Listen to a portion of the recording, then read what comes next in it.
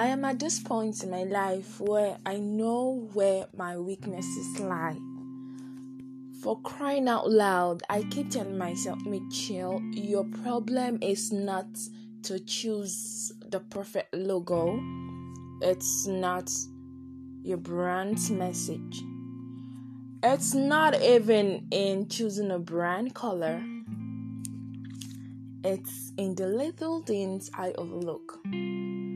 Being firm in my own terms, like, okay, this is what I want to do.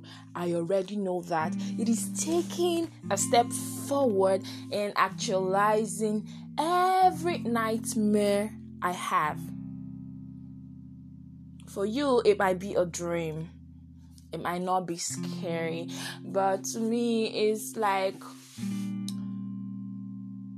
not being able to sleep, having thoughts, disturbing ones at that. So, I want to paint a picture in your mind's eye, like, graphic designers and everyone in between. And when they come out to say, oh, this is the font you should use, my God.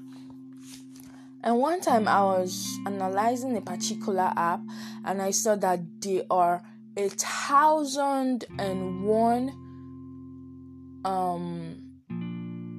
fonts that someone can use. So why would someone else subject you to a particular one that suits them? So this is the level I am currently in. I am glad I know what I want, and I am also glad I know what is stopping me, within or without. So I just want to say, do you, and remember to find you. Because when you find you, I swear, you're gonna shut out the noise and the word. You're gonna understand yourself. Like, when you spend time with yourself, those things you think they distract you, you would see you might be your own problem, or there are little things you need to just fix. And right now, I'm just trying to breathe and take into cognizance everything that bothers me. Like, things I really want to do. Because the problem is, when is the perfect time? When am I going to do this? Oh, I get so overwhelmed. I have so many to do on my to-do list, and I end up not being able, to check the boxes. But right now, do it a bit by bit, anything you can do. So this is just to push you, encourage you, whatever it seems or would mean to you, to pay attention today. Pay attention.